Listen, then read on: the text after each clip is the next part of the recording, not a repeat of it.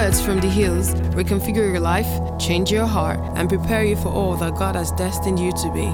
Welcome to the Hills Church. Alrighty, so we're going to be talking about the man that God uses, and I have been thinking about this for a long time.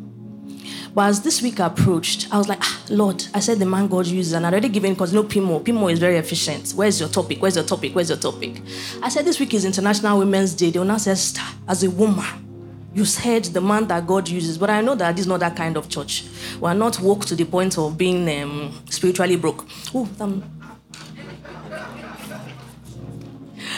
So when I say the man that God uses, you know what I mean. God will use a man, God will use a woman, but I'm talking about the person that God wants to use in this season and beyond. And so something interesting happened to me at the beginning of this year. As this year started, something unusual, weird even started to happen. I saw that a lot of people that I went to school with, very close friends of mine, we were in the same set and so on, they started to turn 40. And that really messed with my mind because I identify as a 25-year-old, you understand? So I was like, well, these people are, why are you turning 40? So it started to really, this is going to be a serious message. I'm going to do, I'm coming, but let's ease ourselves into it, okay? So that I was like, 40. I'm not 40 yet. I'll be 40 next year. But I started to think about the number 40. And then, at the same time, one of my friends who turned 40, she has a very unusual name, but the meaning of her name is, I will not be lost in a foreign land. And so, for a week, I don't know why, maybe because she was turning 40 and the meaning of her name, but I just would wake up every day and just meditate on both things. The number 40 and I will not be lost in a foreign land. I was thinking, is it because of the Jackpot syndrome where everybody is like traveling and all of those things? But I now started to think, I said, what if there are people, because not everybody is traveling, but there are people who have gotten stuck in places and spaces where they have no business being stuck. And they don't know how to navigate their way back into alignment or into God's plans for their lives. And so I started to think, okay, Lord, 40, I will not be lost. What are you trying to tell me? And then he took me to the story of Moses, and I got stuck there again, studying the life of Moses. And so today we're going to go on a journey using Moses as an archetype of the person that God wants to use. But before we do that, so 40, just to give context, 40 symbolizes testing process. It signals maturity. At the end of 40 is supposed to be, dominion. So even 4 in the Bible represents dominion. So you go through a process, and that's why you see, Jesus was in the wilderness 40 days and 40 nights. The Israelites were in the wilderness 40 years. There's a 40-day pattern in the Bible. But at the end of that process, you're supposed to enter into dominion. And so there are a mixed multitude of people here. Not everybody is 40. Some people have crossed 40. Some people are not yet 40. But it's not about the number 40 per se. It's about cycles. It's about understanding your seasons. It's about understanding the phases in your life. And maybe not even waiting until 40 before you enter into alignment with God. And if you have passed 40, enter into alignment with God. Whatever age and whatever stage you are in, God is asking us to what? Enter into alignment with God. And so we're going to be talking about the phases of a man's life and the phase that God is calling us to enter into, which is what? Alignment with God. Now, as most of the stories in the Bible, good? Okay. As most of the stories in the Bible, we'll find that there's always a pretext before we enter into the person's story. So one of my favorite books in the Bible is Judges. And why do I like Judges? Because God uses ordinary people to do extraordinary things. But a lot of times, before you enter into the person's story, there's a pretext. What is the pretext? Especially in Judges. The people have sinned against God. He's given them over to their enemies. They have suffered. Then they wake up one morning. They cry out to the Lord. The Lord turns his heart to them. He has mercy upon them. And then he looks in his Rolodex of people that he can use, people that have sung that song. If you can use anything, Lord, you can use me. He looks and says, who can I use? Okay, I'll use Gideon. I'll use Deborah. I'll use Ehud. I'll use whoever it is, Jephthah. I will use them for my glory. And so a lot of times we enter into those people's stories, and they are just doing their everyday life, threshing wheat in a wine press, just doing what they do, leading a band of, raiders in the wilderness, just living their life until one day a divine encounter comes. Does not always look like a divine encounter, but it reshapes the way that they have seen their life, and they're called into something that is bigger and higher than them. But then the trick is, a lot of times, their initial approach is that they think is about them. They look at their inadequacies. I don't feel like I'm worthy. I don't feel like, is it me? I don't feel like I'm the one. But they don't realize that the odds are already stacked in their favor. God has already made up his mind that he wants to deliver a people. All he's looking for is a man that he can use. And so, before we go into the story, there are people that God is laying on their hearts things to do, assignments that they need to take, or books to be written. And they're like, Lord, I don't feel adequate. I don't feel like I'm the one that you need. I don't feel like I'm worthy. Have you seen me? Did you see the way I shouted at my nanny this morning? Did you see the way I almost at the Okada guy? Like, God, I don't feel like a person that you can use. But it's not about you. There is a cry that has gone out from the face of this earth, and you are an answer to somebody's prayer. Yes. And so every moment that you delay, there's a way that we preach in church. Oh, if you don't answer, God will raise up stones. If you don't answer, God will raise up somebody else. Let me tell you something. Truth be told, there are people that would only respond to the version of you or the version of the gospel that you are bringing, because they can identify with you. If two of us come, they will identify with OTC. Oh, he's so tall. Wow. Anything you say must come from the Lord because you are so close to him. You understand? And there's some people that will look at me and say, gray braids. You mean you can be a Christian and have colored braids? I want to hear what you are saying. So regardless of it, regardless of your experiences, there are people that look at you and they are waiting for you to enter into the light that God has called you to enter into, so that they can also find their own light. And so there we are saying, oh God, look at me, look at me, look at me. And God is like, look at me.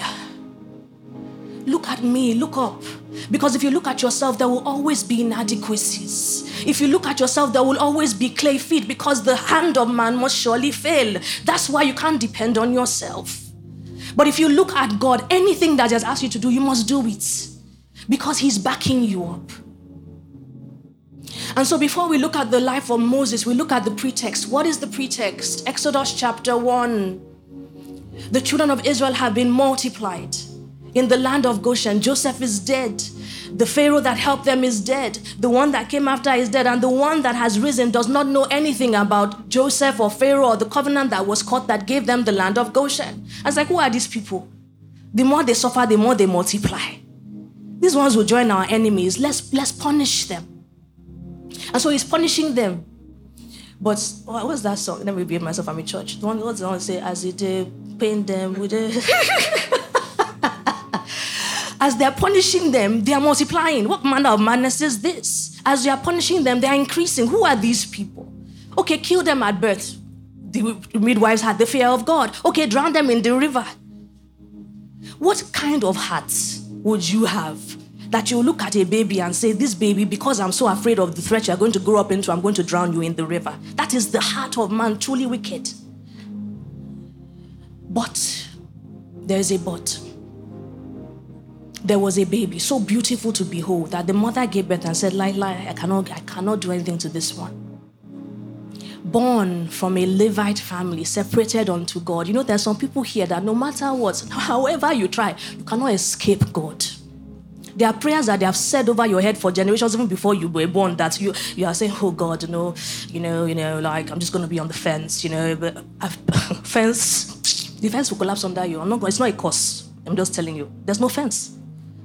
They have already dedicated you to God, so there's nothing you can do. You are God's. It's just you that's wasting your own time. When God is ready, he's like this, he will draw you. I was one of those stubborn goats, so I can't speak.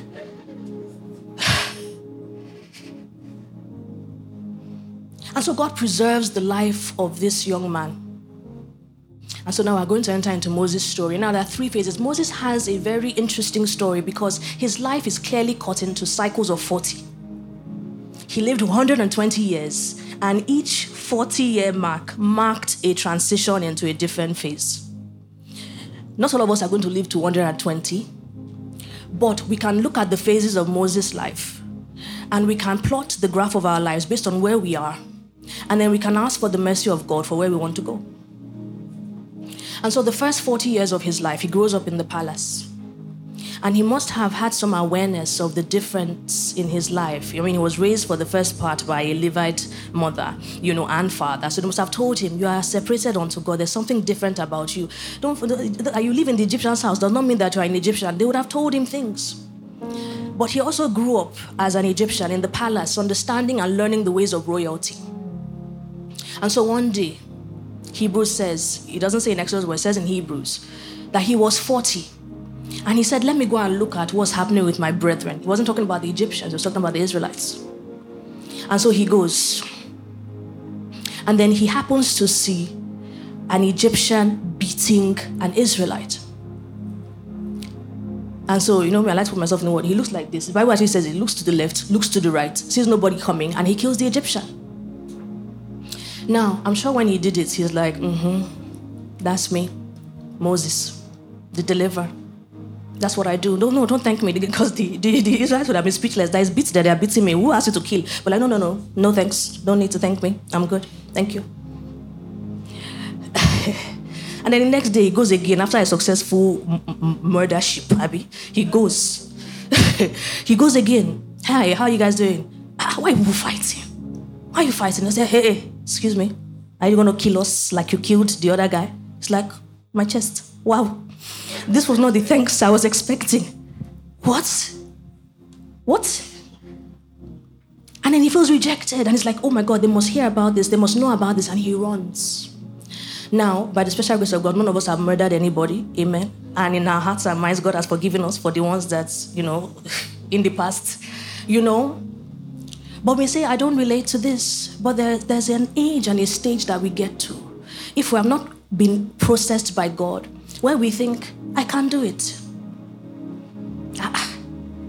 Is it not, what's this? I have an MBA. Is it not just to do business plan? So God will give you a vision, or you have an idea of a vision. Lord, thank you for this idea. I appreciate you. But I'll take it from here. I studied for this. Marketing plan, business plan, open Instagram page, ask your friends and family to follow you, do sponsored ads. But your 2 + 2 is equal to what? -20. Because not only are you, nobody's following you, nobody's buying. In fact, you are losing followers on the day. You're like, this is not what that girl did. When Adeswa opened that page, that's not how people did. They follow that now. Have you ever seen where 2 + 2 is equal to -15 before? Oh, it's only me. I remember when I started doing my PhD, and honestly, I had a lot to prove. I was the only African in my class. I went to University of Bath, and you don't even know about Bath, but Bath is very posh, they're very intelligent and stuff. So I used to dress the way I want to be addressed. I'm the only one. In a university setting, they're very casual, T-shirts, jeans, trainers, but I'm like me, from Africa, that I'm paying my full school fees. You will know that I'm doing PhD in this school. So I'll wear my blazer, be going. So I'm actually trying to be here because it's a very important message that I'm passing, and I know you will get it. And so I remember this day, everybody had to present their work, right? From year 1 to year 4, everybody had to present. And I'm in year 1. I've only done a few weeks or months at that time. And so the year 4 people were presenting, and they were stammering, stuttering, and based on the parameters, this is what I can say. They were just stuttering. Like, this is year 4. Year 1, I came, 10 slides. This is what I want to study. I've not tested the work. I've not gone to field. I've not done anything. This is just based on my literature. I did it very clear, non-tested. They clap for me. Everybody should be present like Esther. My shoulder pad went, what? I was like, is this PhD that is hard? I'll be the first person in my department to finish in 2.5 years. PhD is 4 to 5 years. I said, I'll finish half the time. If I'm already getting this kind of accolade after how many months, I'll finish. I think you already know where this story is going. Anyway, by the 12th month, you're supposed to do something called a transfer exam. And so we had a visiting professor. one of the highest. You know, when you're citing work, it's his work that you cite. And he came. And so he was my external examiner. There was an internal examiner. So here I am, still bloated from the last expert, And so I'm saying, my work is situated in Nigeria. The guy now said, which part of Nigeria? I said, Literally, because you're talking to people, you don't think anybody knows. Like, I'm the authority of, Nigeria. I said, which part of Nigeria? I first said, the southwest. Yes, he said yes, because I know, because the north is different from the... I say, I've entered trouble. Ask me the next question. You know that kind of... This is how I stood. He's asking, I have nothing to say. I was waiting for the ground to open up and swallow me.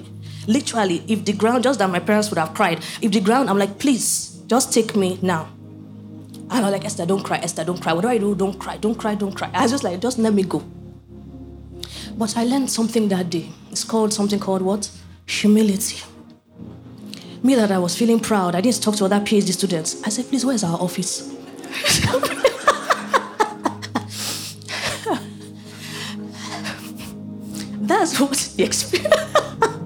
That's what the experiences of life teach you. Humility. They teach you. Especially if God wants to use you, there's no place for pride.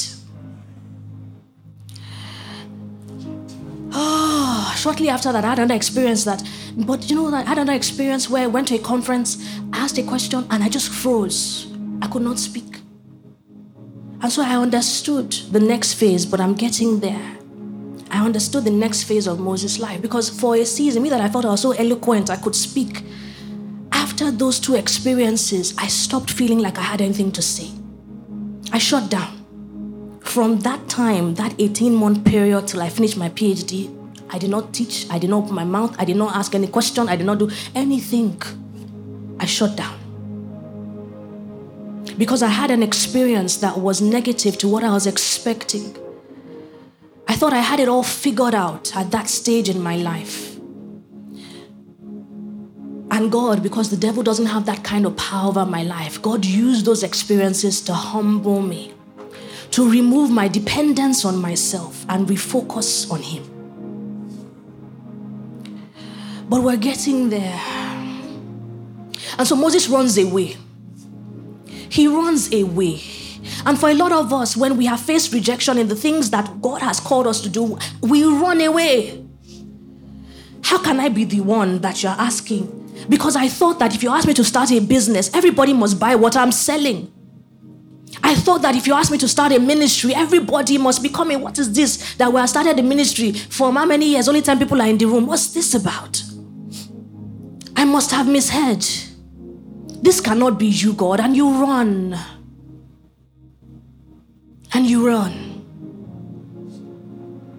But because God's hand is on your life, God, even where you run to, is orchestrated by Him.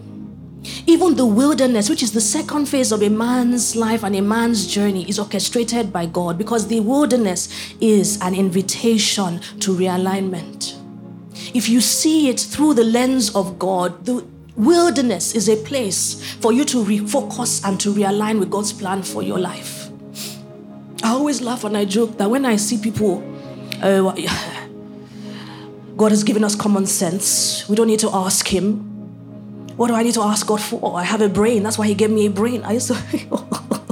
Have you seen that meme where the boy is crying and he starts laughing when he sees? Because you have not started. You just say, I have common sense. I'm not saying that God has not given us common sense. I'm a highly intelligent human being, but there's a way that your intelligence will bow to the experiences of life that you know that it's not by sense. When you enter into God's process, you allow Him to refine you. You allow Him to remove pride, to remove all those tendencies to depend on your own wisdom and understanding. And so He runs to the wilderness and He sits by a well. But guess what? He cannot deny his DNA. Because the daughters of Jethro come and they are harassed by shepherds. And in verse 19 of chapter 3, it says, Moses stood up and delivered them. Even in his place of hiding, even in his place of running, he could not deny the DNA of a deliverer. And that's why you'll find that even when you are hiding, you're like, Lord, I know you send me to people, but people are a hot mess. I don't do people anymore. Thank you, Jesus, for social media. I can be sending your message. I'll do Instagram live. Anything that has to do with interaction with human being, count me out. But even then, you cannot deny that inside of you is something that is drawn to human beings. You can't deny yourself. You can't deny it. No matter how you try to hide. If God has called you a deliverer, if God has called you a liberator, a helper, whatever He has called you, you cannot to deny it will be to deny your very essence, your very DNA. And so even there in the wilderness, He's still delivering people. And so He delivers them, continues sitting by the well. Jethro now says, where's the person that helped you? Bring him, give him something to eat. And then in verse 20, he says that Moses came and Moses was content to live there. How many of us are content to live in places that were only supposed to be a temporary refuge? How many of us are content to live in spaces that we have no business being in because we are running from God's plan? Oh, music ministry is so hard. This heals music. See, I just stress in my life. I'm going to go and look for bank job. Bank job, they will still call it lead praise and worship in that office.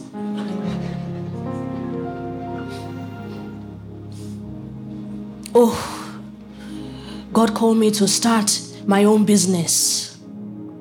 I'm tired of losing money. Tired of losing money. Hear that in Aki and Papa's voice. I'm just tired of losing money. Let me go and find a job. And you're there. But it's supposed to be a temporary place of refuge for you to recoup, for you to learn. And you say, no, business is not for me. I'm not a business person. Honestly, even this message, I'm on this table.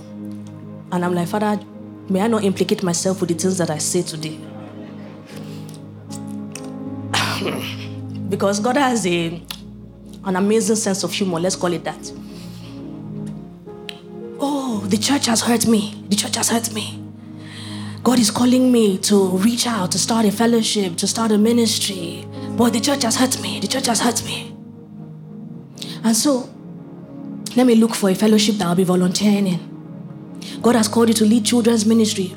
Usher is, at least I'm in the house of God. Because there are other people that have gone through what I've gone through. And Lord, you see them on the streets. So at least I'm under your covering, I'm under your house.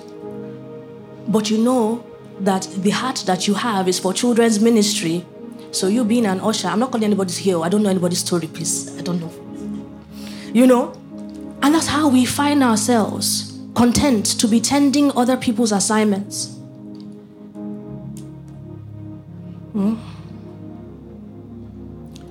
Content to dwell in a strange land.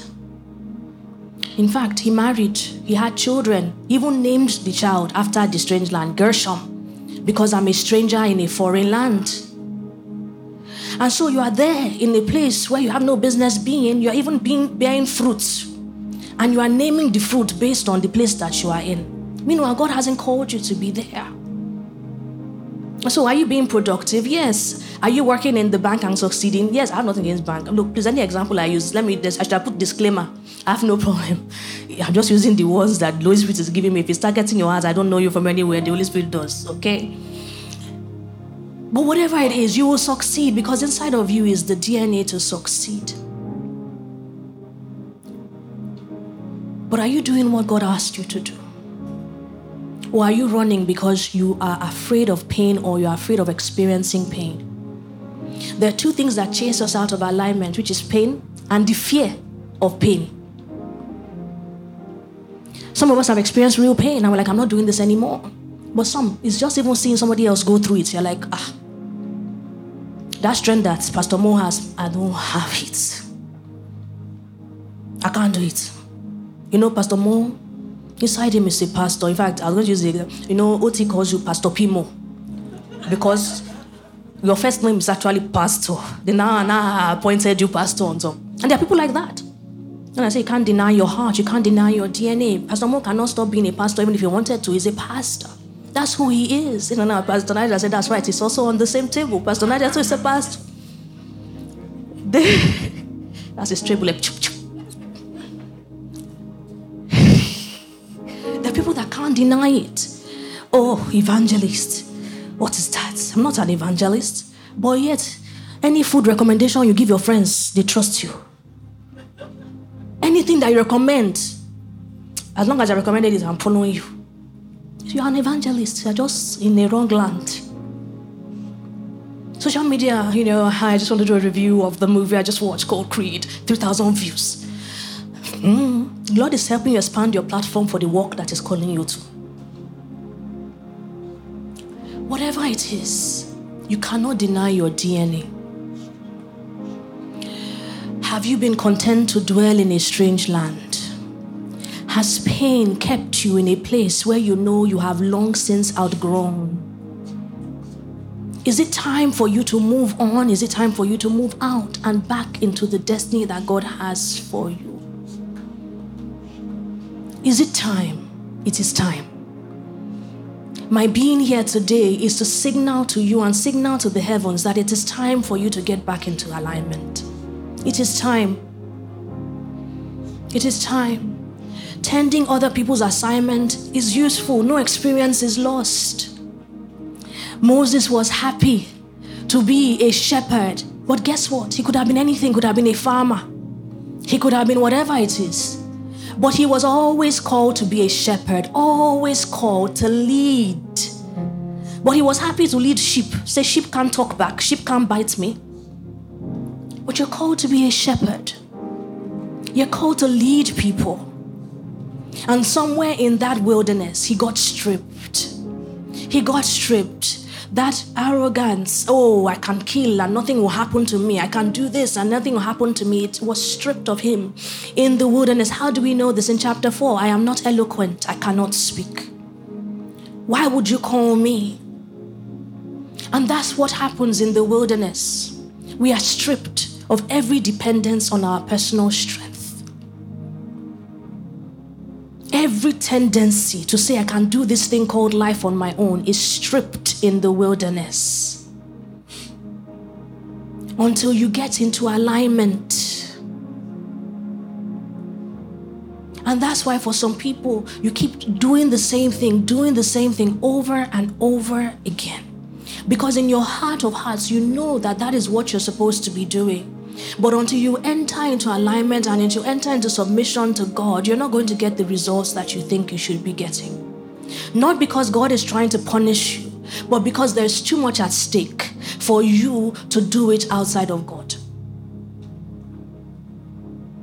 Disappointment, in some cases, is God's way of lovingly redirecting you. It's perspective.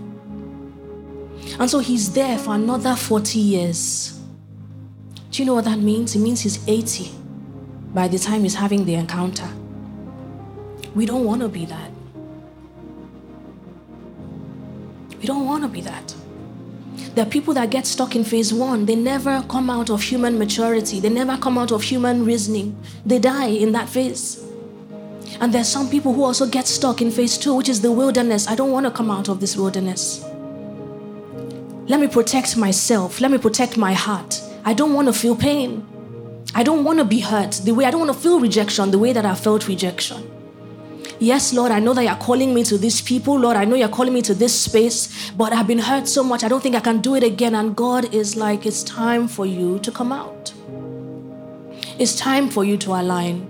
But even in that season, even in that experience, there are things that you are learning that are necessary for the next phase. So nothing is lost. You're not wasting time. And we'll say, but I'm too far gone. I don't know how I'm even going to start. I don't want to start from the bottom. I don't want to start again from scratch. You will never start from scratch with God because God doesn't waste anything. He doesn't waste any experience. And so he's stripped of everything. But while he's going through his process, something is happening in the land. In Exodus chapter 2 from verse 23 to 25, and we're going to read that because it's important for us to see this. It says, now it happened in the process of time that the king of Egypt died. Then the children of Israel groaned because of the bondage, and they cried out. And their cry came up to God because of the bondage. Verse 24. So God heard their groaning, and God remembered his covenant with Abraham, with Isaac, and with Jacob. And God looked upon the children of Israel, and God acknowledged them. Right at this moment, whilst you are in the middle of your process, there is a cry that is going out from your industry, from your mountain of influence, from your nation, from your family, from wherever God has asked you to impact. There is a cry that is going out. And in this very moment in time, God is remembering his covenant, which he has cut even before you were born. But he has given birth to you, he has processed you, and he has allowed you to be here for just this moment in time. And I love verse 3. In fact, this is a good time to pray. Verse 3, every time I see verse 3, chapter 3, verse 1, it says, now. Meaning at that very point in time, as God was remembering Israel, now Moses was entering into alignment. And so before I continue, I just want us to take this now moment and enter into alignment. Lord, whatever you are doing in the land, whatever you are doing in my sphere, whatever you're doing in my mountain of influence, whatever you are doing in the place of my calling, now, this moment, not tomorrow, not later, Lord, I enter into alignment with you. Now,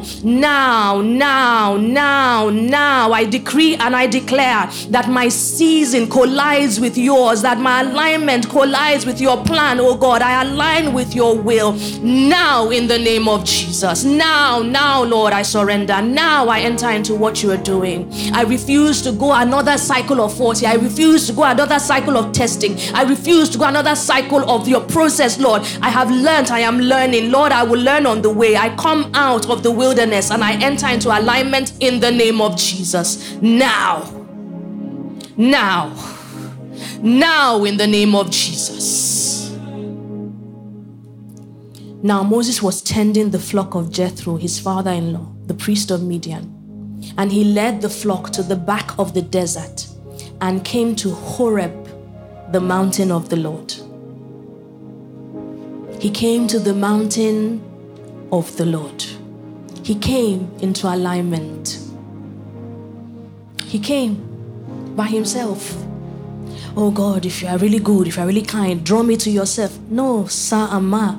You will come by yourself. You will come. He's waiting to receive you, but you have to take the step. You have to do it. And so he has a divine encounter. God was in the midst of the fire, a bush that refused to burn.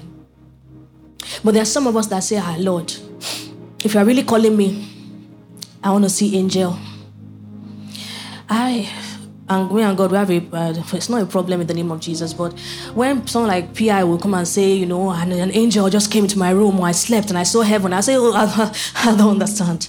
How many years do I have to be born again? How many years do I have to serve you for me to see even just like a foot of an angel? I'm not asking for much. I just want to see something that will just show me, like a toe, big toe, anything. Just let me see. And some of us were waiting. Lord, if it's really you, if it's really you, let there be a vortex as I'm leaving church. Let rain and sun come together and an umbrella of a rainbow come over me, and I know that it's you that is calling me. But if we're being honest, there are things that we have seen in life. There are experiences that we have gone through that we know could only have been God. We know. So if it is about seeing God, we have seen God in our lives. We have seen him take us and lift us up. We have seen him lift us out of dark spaces. So you know that God is with you. And if it is by seeing strange things, Gideon would have seen fire come out of his rod, consume his offering, and he would have gone straight to kill the same Midianites. But that encounter was only enough for him to bring down the altars in his father's house, Judges chapter 6. When it was time for him to go and see the Midianites, and 32,000 people were following him, he said, Lord, When I started this journey, there were only 10 people that were following me. I'm now in Gideon's story. Please stay with me.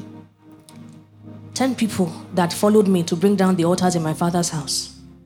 They tried to kill me after, did not work. Now 32,000 people are following me. Lord, where are we going? Where are we going? It's easy to explain to 10 people, I don't know where I'm going. 32,000, what will they say? As in, they're waiting for order.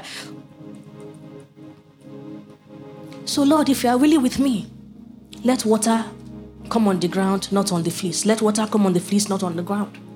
And I remember God saying to me, he said, Esther, look at my reaction every time he asked for confirmation. I didn't slap him. Thunder did not fire him and say, how dare you, after I've shown you fire and an angel of the Lord. Whatever he asked for, God gave him. Because it's important to God that you believe that he's the one that is sending you and that he is with you. So whatever confirmation you need in this space and time, ask him, he will give it to you. In fact, in chapter 7 of Judges, after the Lord had reduced 32,000 to 10,000 to 300, where even Gideon said, if you want to kill me, just go send me by myself to the Midianites. Let them just slay me at once. He says, I know that you are afraid. Take your servant, go to the camp of the Midianites, and I will show you. Because he knew that if he had gone by himself, he said, maybe I fell asleep on the way, maybe it's a dream, maybe I didn't see what I saw. So there are times, even in this journey, that you need your tribe, you need a witness, you need people to remind you of the promises that God has spoken concerning your life. You need people that will partner with you on this journey and say, Esther, you can do it. Pimo, you can do it. You are doing it. You need people that will partner with you. And so he hears. Someone says, in the camp of Midian, I had a dream. And in the dream, a loaf of bread hit the tent, and the tent collapsed. Thank God I'm married to a dream interpreter, but I still have a problem with that dream. How does loaf of bread hitting tent turn to victory? But maybe you can explain to me after. And they said, I know what that dream means. Is Gideon, the son of, I can't remember his father's name, something beginning with J, the son of Joe, whatever, he is the one. It's like saying, is Segi, the married to Bola Ogido. That is the one. You are hearing them talking about you in Canada. Me? Wow, I can conquer the land. And as soon as he heard it, he became like, this is Sparta. Broke the trumpet, broke the thing, broke everything, and he killed them. And so you find that the Gideon in Judges chapter 6 is vastly different from the Gideon in Judges chapter 8. Because he has seen God, he has walked with God, he has experienced God's victory, and is no longer afraid or timid. That is what God wants for us. He wants us to so experience him, to so walk with him, that by the time we're talking about God, they know that we're talking about God from a lived-in experience.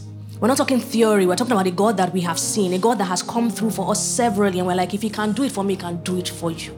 The God that we serve is a God of relationships and experiences. He wants us to know him from an experiential point of view. No longer theory, but you can say, if God did this for me, then he can do it for you. Those are some of the most powerful testimonies. And God wants you to enter into that place. And so we're back to Moses. Moses has an encounter and he knows that he's in a place that is holy, because even God says, remove your shoes, this is holy ground. And God begins to outline to him the plan that he has to deliver the people of Israel. But he's hearing God, he's seeing God, and he's like, I know this is you, God, but who am I? All the arrogance had gone. All the reliance on strength had gone.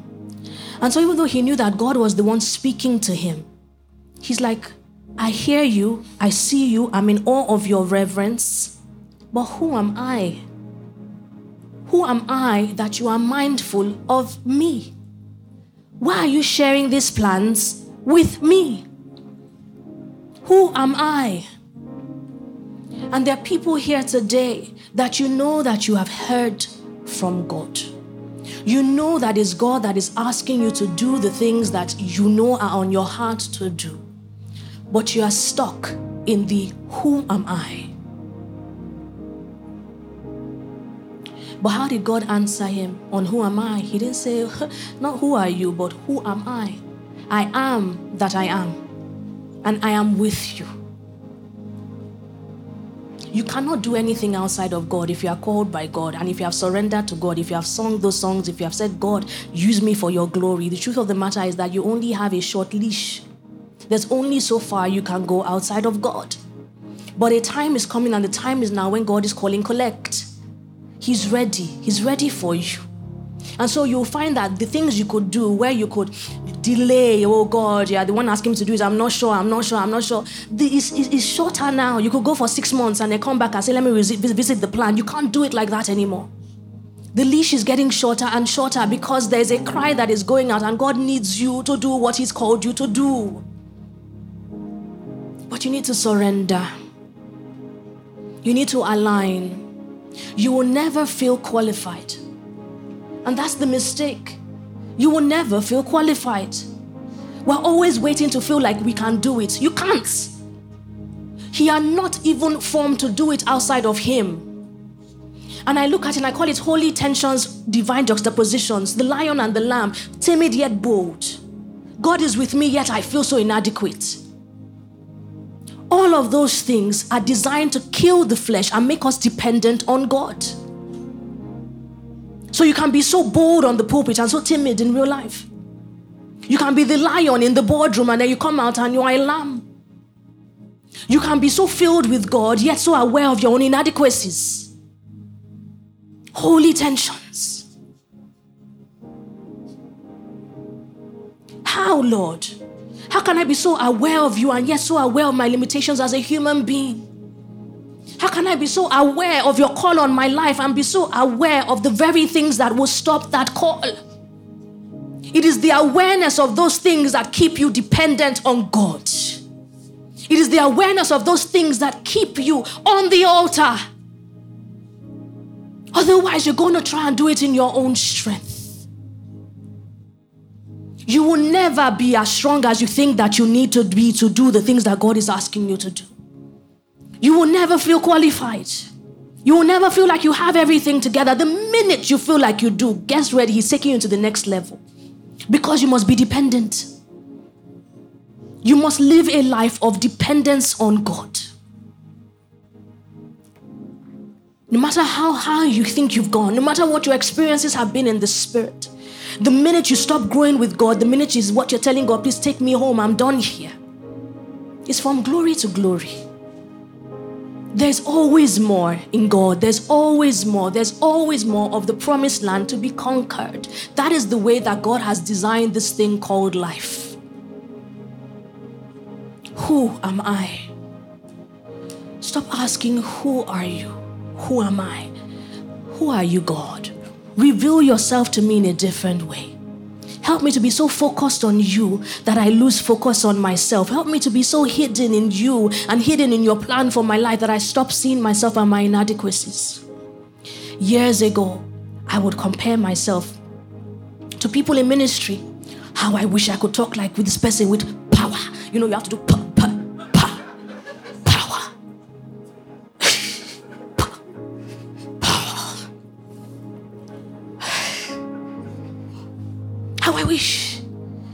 How I wish I could talk. No, I won't talk. Hi, my name is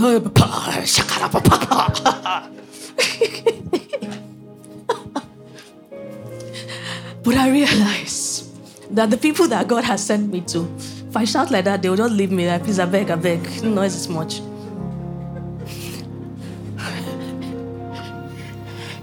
You are uniquely gifted for the audience that God has called you to. Still that year, I remember saying to God, Lord, I feel so inadequate. Still even now, I feel so inadequate. I'm so tired. This week, I was so tired. I couldn't even speak. I had gist from my husband. I couldn't give him the gist because, gist is back and forth. So if I tell you the story, you ask me a question, I don't have the energy to reply the question. So I kept my gist. I was tired.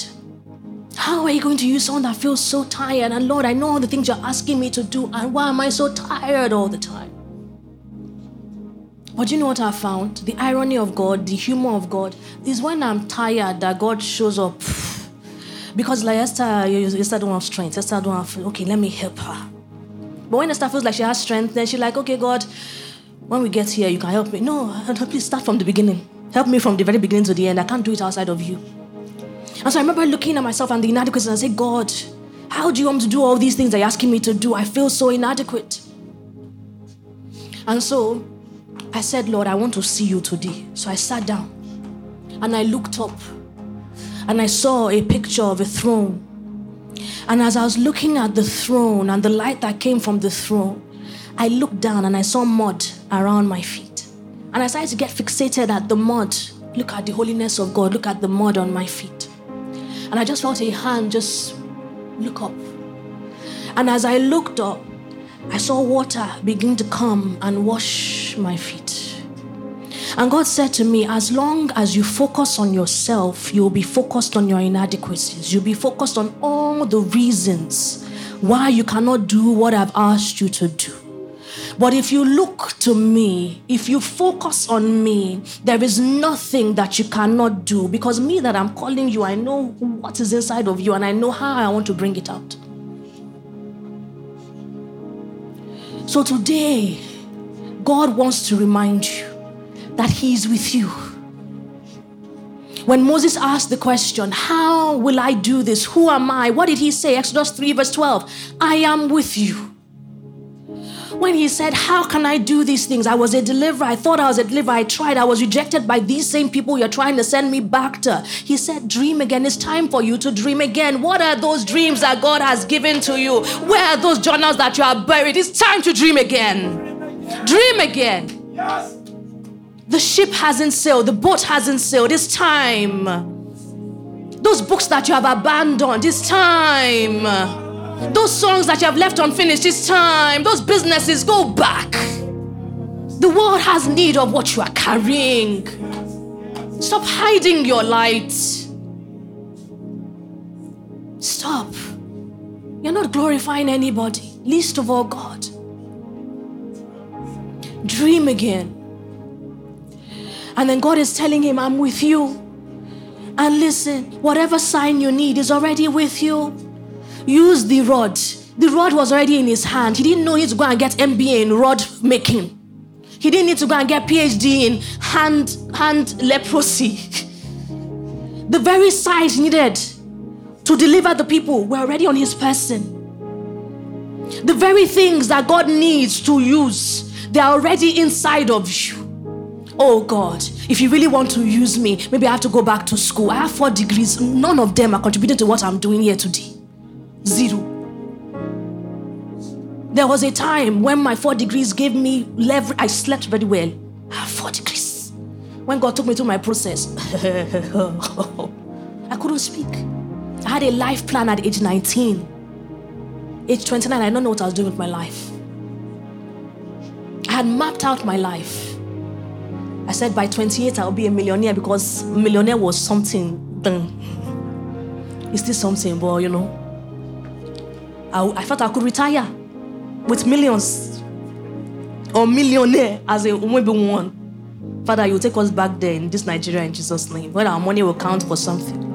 Then I said I want to go into full-time. You know, there's sometimes, I don't know if you've seen that Family Guy episode where Stewie left his house, entered taxi, entered plane, came down from the plane, entered taxi, went to somebody's house, then went back, entered plane, entered. Have you seen that before? I wish I could do that to my 19-year-old self, because I feel like the reason I'm standing here is because of the things that I wrote when I was 19. I was like, what did you know? I want to be a full-time minister at age 34. When I read it, I almost fainted. I wrote it at age 19. What did I know? I was not even living for God at the time. So what was I doing? It's my mother's prayers. I blame it.